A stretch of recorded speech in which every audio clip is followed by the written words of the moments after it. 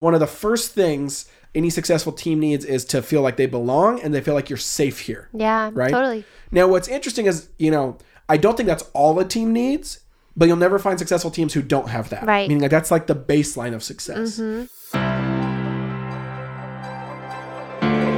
Hey guys, welcome to the Real Life Podcast, where we talk about exactly that every single week. Real life, which means some episodes might be about a fight we just had, some episodes might be about potty training since we have 2 toddlers, and some might be about eschatological realism because I love thinking and talking about deep theological things.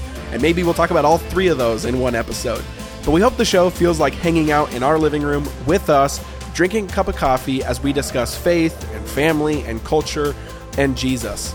Me and my lovely wife, Alyssa, are your hosts, and don't hesitate to hit us up or reach out on social media to say hi or comment on this week's episode. Enjoy.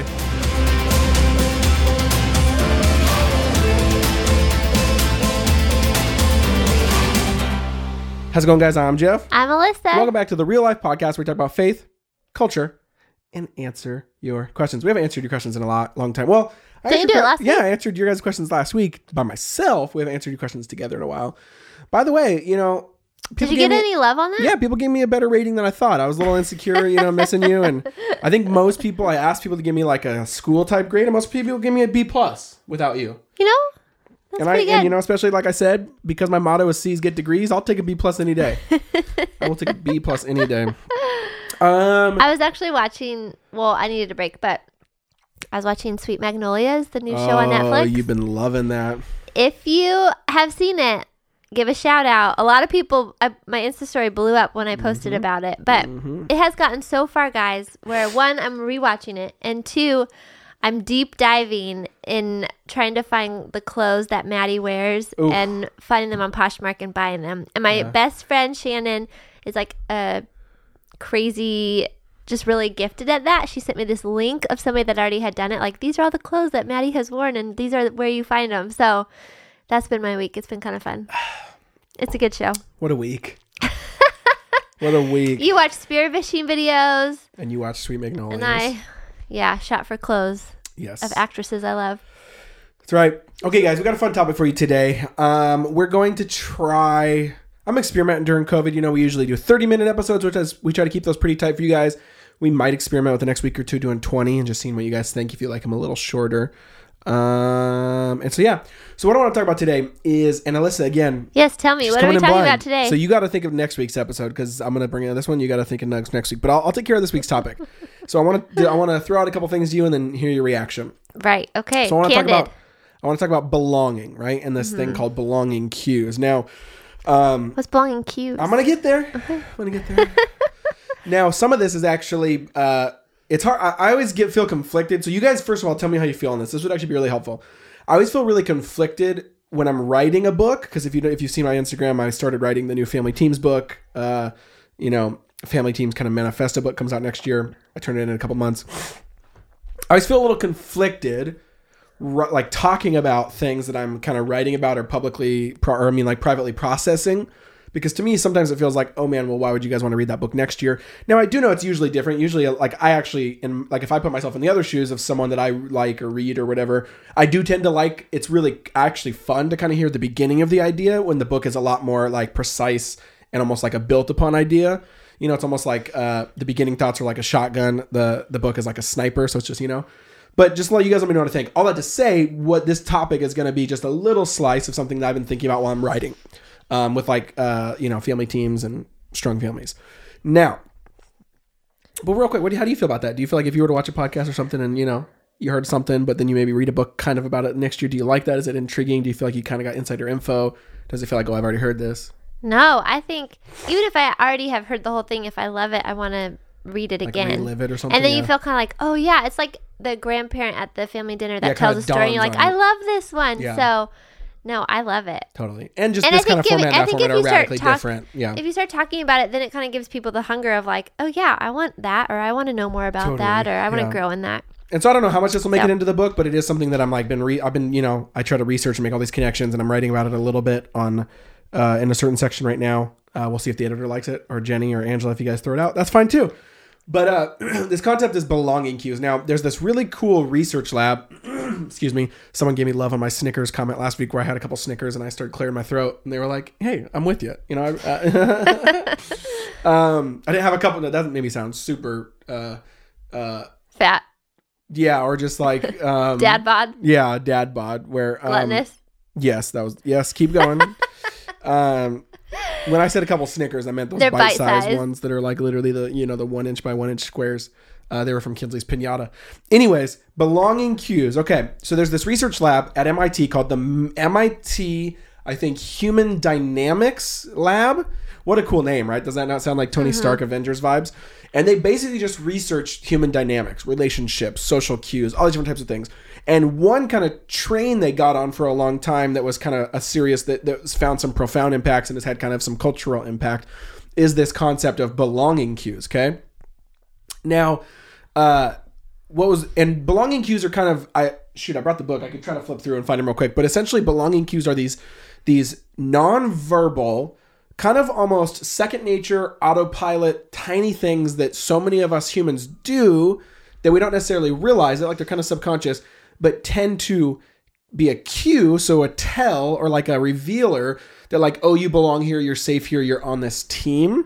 And they found that when these belonging cues are present, a group has a wildly bigger chance of just being successful. I mean, across genres, financial, sports, whatever. Just like you win more, you do better when there's belonging cues. And these belonging cues are things like, really close proximity. So like literally something like, are you just close together when you're like, like close, like really shared, really a close space.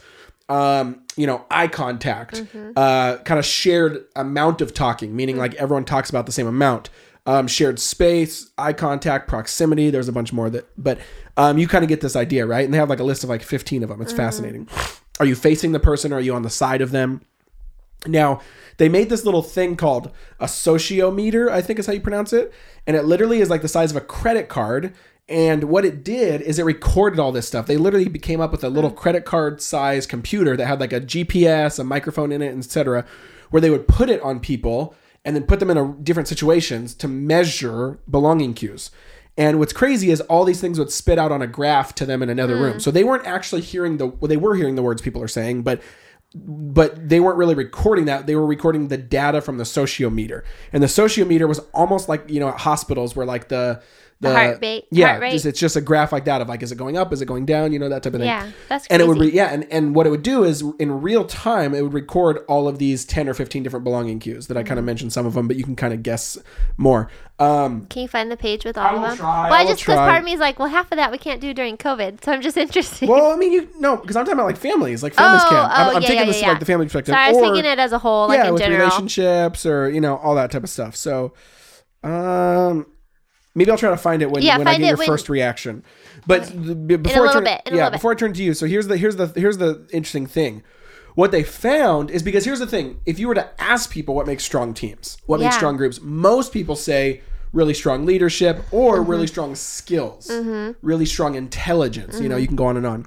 And what they found is that's just not really true. They found that actually in so many different scenarios, the belonging cues outpredict things like skills and intelligence for success rate, right? So they basically, these sociometers get the data, and if it's high on the list of, eye contact, a lot of touching was one, just like you're kind of like your arms around them, you're close to them, you tap them on the shoulder with little moments and affirmation of love, and all these different things. If that's present, you're more successful. So like, I'll give you one of the experiments they did, which is fascinating. So they put these sociometers in a context of angel investors and entrepreneurs, kind of like Shark Tank. So basically there was like 46 different entrepreneurs that pitched their idea to a bunch of rich people, right? A bunch of investors. Now what's crazy is all their sociometers involved. So they were reading kind of like all the social belonging cues in that room while they were pitching, right? Now what's crazy is when the angel investors then at the end of the day kind of ranked all 46 ideas in what they thought was like, oh, number one is the one we're going to give the most money, we're going to invest into, it's going to, and they ranked them. And then when the guys in the lab researched and then ranked the list based on their sociometer meter readings, meaning just like the belonging cues that showed up in the room, it was almost identical. Wow. It was almost identical. I mean, so like number 1 was number 1, number 2 is number 2, number 3 is number 3. So is it like if the person pitching it had a good eye contact? It was on both sides. Yeah, both sides. So just like the angel investor just felt like there was almost, it's weird too because like belonging cues, belonging cues are reciprocal, which means like you kind of mirror each other and they kind of show up. Yeah, but it was on both sides. But yeah, like the higher belonging cues got the higher deals. Wow. It's just fascinating, right? And it was almost 1-to-1. And here's what's crazier. They did another follow-up study where they did the same thing, but the angel investors could only read the ideas, not meet and the people. And they were different. And it was radically different. Wow. Radically, like meaning it didn't match with the sociometers. Fascinating, that's why it's right? important to do it in person. Exactly. You know, especially if you got charisma, you know. But I feel like there's something even before the eye contact, because the eye contact is kind of vulnerable. So I feel like you have to have something that allows you to have the eye contact. Well, yes and no. I mean, so he talks about... Okay, so here's a lot of them. Here they are right here. Okay, I want to hear them. So this is kind of ones that he interpreted based on the group, and then there's some ones from the group as well. But close physical proximity, often in circles, profuse amounts of eye contact, physical touch, like ton of handshakes, fist bumps, hugs, lots of short, energetic exchanges. So no one does any long speeches. It's a lot of bursts. Oh, okay. High levels of mixing, which means like everyone talks, everyone's kind of it's democratic, few interruptions, lots of questions, active listening, humor and laughter, and small attentive courtesies like thank yous, opening doors, etc. That's fascinating, good. Right? That's it? Yeah, I mean, and there's more. Let's see here. So, okay, so here's the very specific ones. That was his interpretation of like other ones he saw from the rest of the book. This is from Culture Code, by the way, one of my favorite books, and you'll hear me reference it in my book. Okay, so the very specific belonging cues are, yes, proximity, eye contact, levels of energy, mimicry, which I don't know what that is, turn taking, attention, body language, your pitch of your voice, consistency of emphasis, and whether everyone gets to talk to everyone else in the group. So it's basically what the ones I just read. But fascinating, right? Wow, yeah. And those, when those are present or not, or how high those are or not, is the number one predictor of if a group's successful. And what those first see that. Yeah, what those first do is they create a sense of safety. That's what he talks about in this book. Of one of the first things any successful team needs is to feel like they belong and they feel like you're safe here. Yeah, right? Totally. Now, what's interesting is, I don't think that's all a team needs, but you'll never find successful teams who don't have that. Right. Meaning like that's like the baseline of success. And yeah, I think, when I read that or when I'm about to write about it, it's like, man, how do families have that? Every group should have that, but we talk a lot to families.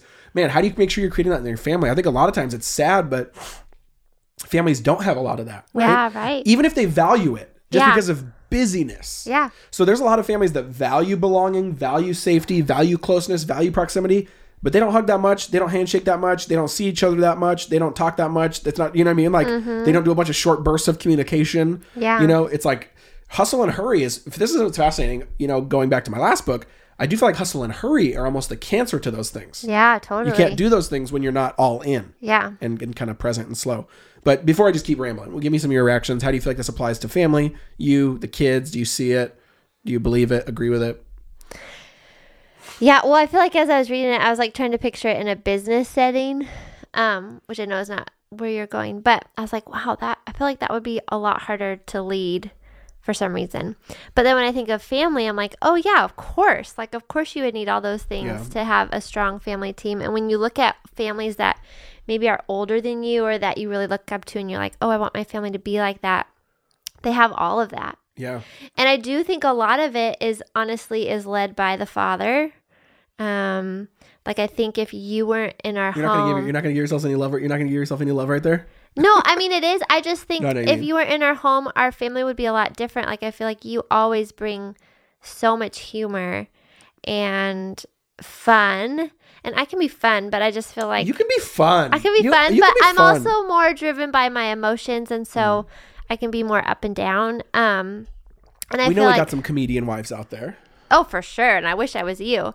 But then I feel like, it's cool to hear that because then I feel confirmed in what we are doing, and it gives more purpose to what you do as a parent. Yeah. Like when you go around, and the stuff you think that doesn't matter as much. Yes, like when you go around at the dinner table and say what you're thankful for, and you try to make sure every child gets to speak. Or like when you are like, okay, I'm going to name something, I'm going to call it something, and then say what you think or whatever. Like the fun little games that we play that you don't really, like you just think it's And then just really emphasizing like physical touch is so important for kids and eye contact. And sometimes I have a trouble making eye contact because it is so vulnerable.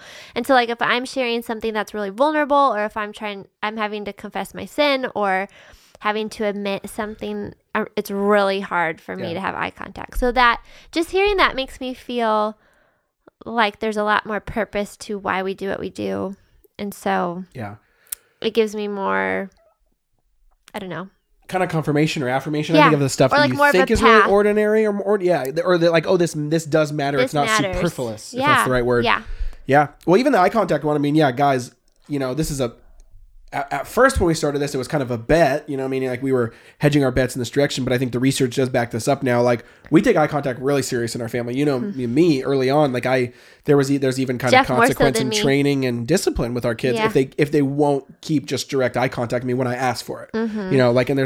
And I think that's so key, man, just because there is such a level of intimacy and vulnerability in eye contact. Yeah. And so I just softly grab the kid's cheeks sometimes and kind of just say, hey, look at me, and it's fascinating how that is they do it now mostly, but it's fascinating how in the beginning that is like almost makes kids convulse. It's something we had to train for. Yeah, we had to train for it, which shows you like, oh man, that is like be here, right here, and then I would say like you're safe right here. Like it's like I want to talk to you. I want to be exactly. But it shows you that like, man, it actually, because one thing that's cool about this research too is it's not just like, oh, and then you're hunky dory. It actually shows like, no, you actually are successful. Like, and not that that's the goal in the sense of the worldly success, but like, well, I think we all want families where we're close, we cheer for each other, people feel safe, we're vulnerable, like you actually get the results you want when you're doing these things. It's not just to like, oh, feel good, like it actually is the highest X factor according to research for group success. Now again, there's other things that have to come after that, like build purpose and mission and all these different things that are also there, but like I said, it's the thing where it's like it's the baseline. You don't see any good teams that don't have it, and a lot of good teams have that plus more. So it is like the one. Can we veer off just a smidge and I can ask you a question? You got 5 minutes to do so. No, I'm joking. No, I'm just curious. How did you get so good at having eye contact? Do you feel like... I took a couple classes. I went down the YouTube rabbit hole. Was that instilled in you when you were growing up? Or did somebody teach you that? Or... I don't know. It's a good question. Because I feel like it's always been a high value of yours. Do you just feel more comfortable with people? Or with me? I guess sometimes you look away when you're talking to other people that aren't us. I think it depends on the situation. I mean, I think there's a difference between like, you always look at eye contact for every single person versus that you don't, versus just like situational awareness. Yeah. You know what I mean? Which I think sometimes if it's just a softer moment or, I think I know sometimes eye contact can intimidate people or feel awkward or whatever. Yeah, true. So I'm like not trying to do that. But I think, if there is like when you're maybe, with someone sharing a hardship or something, or with the kids, you want to really get their attention, or I think it just matters. Yeah, I don't know. I mean, I think my mom was always really good at that, really good at just like, like really focusing on the moment when it was like needed attention. And I think it's part personality. Like, I think like so it feels really natural to me to just be like, hey, this is important. You need to be fixed right now. You know what I mean? Like, and I'm going to give that to you too. Like, I'm not just asking that from you. It's going to be both.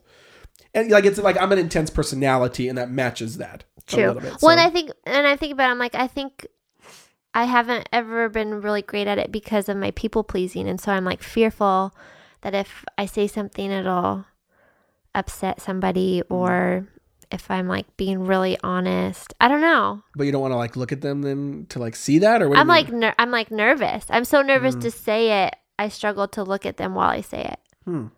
Does that even my closest? You don't want to like see their reaction or what? I think I'm just like nervous. Sorry, this is like 101 counseling with Alyssa, but I feel like I'm just nervous of how they're going to react, and so. I mean, I'm doing it right now. I'm not looking at you. So I don't know if part of it is like... Audio listeners, go to YouTube. Go to YouTube. I don't know if part of it is... Minute 19, 24 seconds or whatever it is. I don't know if part of it is like I'm trying to focus and so I can't look directly at them, or... Because I can look at you if I'm like instilling truth. Like if you're struggling with something and I'm like, that's a lie. Yeah. You are da-da-da. I can look at you. Like a deep part of yourself. Yeah. And so it really is a vulnerable... Sorry, this is so not on topic and what you wanted, where you wanted to take it. But I think... Maybe I'm saying podcast. This just to, maybe other people are in the same boat of like, oh yeah, eye contact is kind of hard for me. Yeah. No, I agree. But that's only one too of like, I think one thing that our family, not to like toot our own horn, but I think I'm saying like out of the belonging, it's fun to read research and be like, oh, we work really hard at that. I just didn't have the language or the research to, you know, and not all of those. There's certainly things like, I'm like, oh, I need to really grow at that. I don't let everyone talk as much as me, you know, stuff like that. So, you know, stuff like that, you know, humbling moment, you know, and you agree. Mine is my eye contact. I really need to grow in that. Yeah. But I was gonna say another one that I feel like we're really good at that backs up is like the constant touching, you know, and like closeness. Just like I try to always put myself in just crazy proximity to you, which sometimes you hate. Like, well, we won't go there. Why? And the kids. Well, I mean, we can say it. Sometimes it's sexual, not always. You know, hashtag married life right there. That certainly is not all of it. But I mean, even just platonically and with the kids and stuff like that, like I'm always just like picking them up and throwing them or wrestling with them or tickling them or putting my hand on them or grabbing their cheeks or, you know, to like get their attention. Like there's so much. Yeah, I just think like we do that, and I do think that's really like, that is actually not from this book. There's other research I read that just like, yeah, physical touch. Here's what's crazy. One of the highest predictors for males, which I feel like this should kind of probably plays both ways anyways to females, but one of the biggest predictors for males in prison and kind of like in like what's the word I'm looking for, like predicting whether you'll end up in prison or not, or like have a high chance of ending up in prison is if you were like touch deprived or not as a kid, which is fascinating. Yeah. Fascinating. That is fascinating. And so many of us, because of our own, here's the thing that really bothers me, that I think Satan has gotten the Satan. I mean, you know how I do my whole rant on he doesn't have a name, blah, blah, blah. So I catch myself being what I'm saying. The Satan, you know what I mean? The enemy. Huh? Lately, I've just been saying the enemy. I like that. The accuser. That's a tangent, guys. I've talked about that in other places, but Satan does not have an actual name in the scriptures, which is, I think, actually on purpose. It's kind of a little undercutting of him, that because he's so anti-creation, only things that are from the good of creation get named, like in Genesis. All of his names that we do have for him are actually just interpretations. You know, Lucifer is actually just the Latin translation, falling from the stars, the Satan accuser. But moving on. What was I saying? Oh, yeah, I think one of his greatest victories... The beast. That's what Revelation says. Yeah. Is that the same person as the Satan? Who knows? I think it is. Yeah. Right. What we read today. Yeah, exactly. Yeah. Well, that's quite a debate. It is? No, not really. Oh, okay. Well, it depends. I mean, there's different figures. Anyways. What were we going to say? Yeah, we're going to end on this thought right here. Okay. I think, one of the sad victories I think the enemy has had is that he's over-sexualized our culture. Yeah. And also heaped so much shame and just weirdness on our culture of just like touch and bodies and embodiment that we then like almost have like a block to do any pure touch, any holy touch, any gentle touch, any friendly touch. You know, everything from guys hugging that they don't because of that to, you know, touches with your kids, stuff like that. So, but man, when you see, you just like, that's such a high value to successful teams and families. So yeah. Any final thoughts? Hopefully it was encouraging you guys. I mean, we tried to keep it a little short, but I do think it hopefully gave you something to chew on of like, man, here's what I would say, you know, before you can close us, you know, thinking of all those belonging cues, is there one or two that you can just like, oh, that strikes, you know, like I can work on that this next couple of weeks, or I can lean into that with and your just family. see what it does. Yeah. You know, or any type of group, you know, a girl group, a guy group, that's a sports team, whatever, you know, obviously there's a lot of stuff you can't do right now with the circumstances, but what would you add to that or finish with? Woo, that was fire. My mind is spinning. It went from like the beast to touches, inappropriate touches to... And that's the real life COVID. Podcast for you guys. That's how we do it. Well, I do feel like, okay, so I think this plays into part of the reason why a lot of us are struggling during COVID with belonging and with friendships and with community. Because you can only do so much via your phone. Like you can't touch someone on your phone. You can't necessarily have eye contact. You can't, what's fascinating about and everything I just read is none of that can be digital. Yes. Yep. And so like I found myself this last month really being insecure of who I am as a friend, of how to be a good friend, of doubting friendships and believing lies of like I come on too strong, I'm too I'm not enough. And so I think sorry, this is a lot longer than what you wanted, but that was great. I do feel like that is something to consider with those things that bring belonging. And I know you're talking about family, and I think we can listen to that and be like, oh yeah, we're doing this great, and this is something I can grow on this week. But then even taking it a step farther with like friendships, how can we be really creative and maybe just give ourselves grace where we can't do certain things, and then also be creative with things that we can do to fight against the Satan. There we go. Look at that. That's a word. Hey guys, we love you guys. We appreciate you. Thank you if you are listening during this quarantine. We talked about a couple months ago, listeners are down in this space because podcast space is such a secondary, I think is tertiary the right word? I don't think that's the right word. Third. Yeah, a space, of just like listening. And it's still so fun to know thousands of you are listening every single week, and we're so grateful for every single one of you that does. We love the feedback. We love hearing from you guys and making it an actual conversational loop. And we're stoked to hear you guys' thoughts on this one. So love you guys.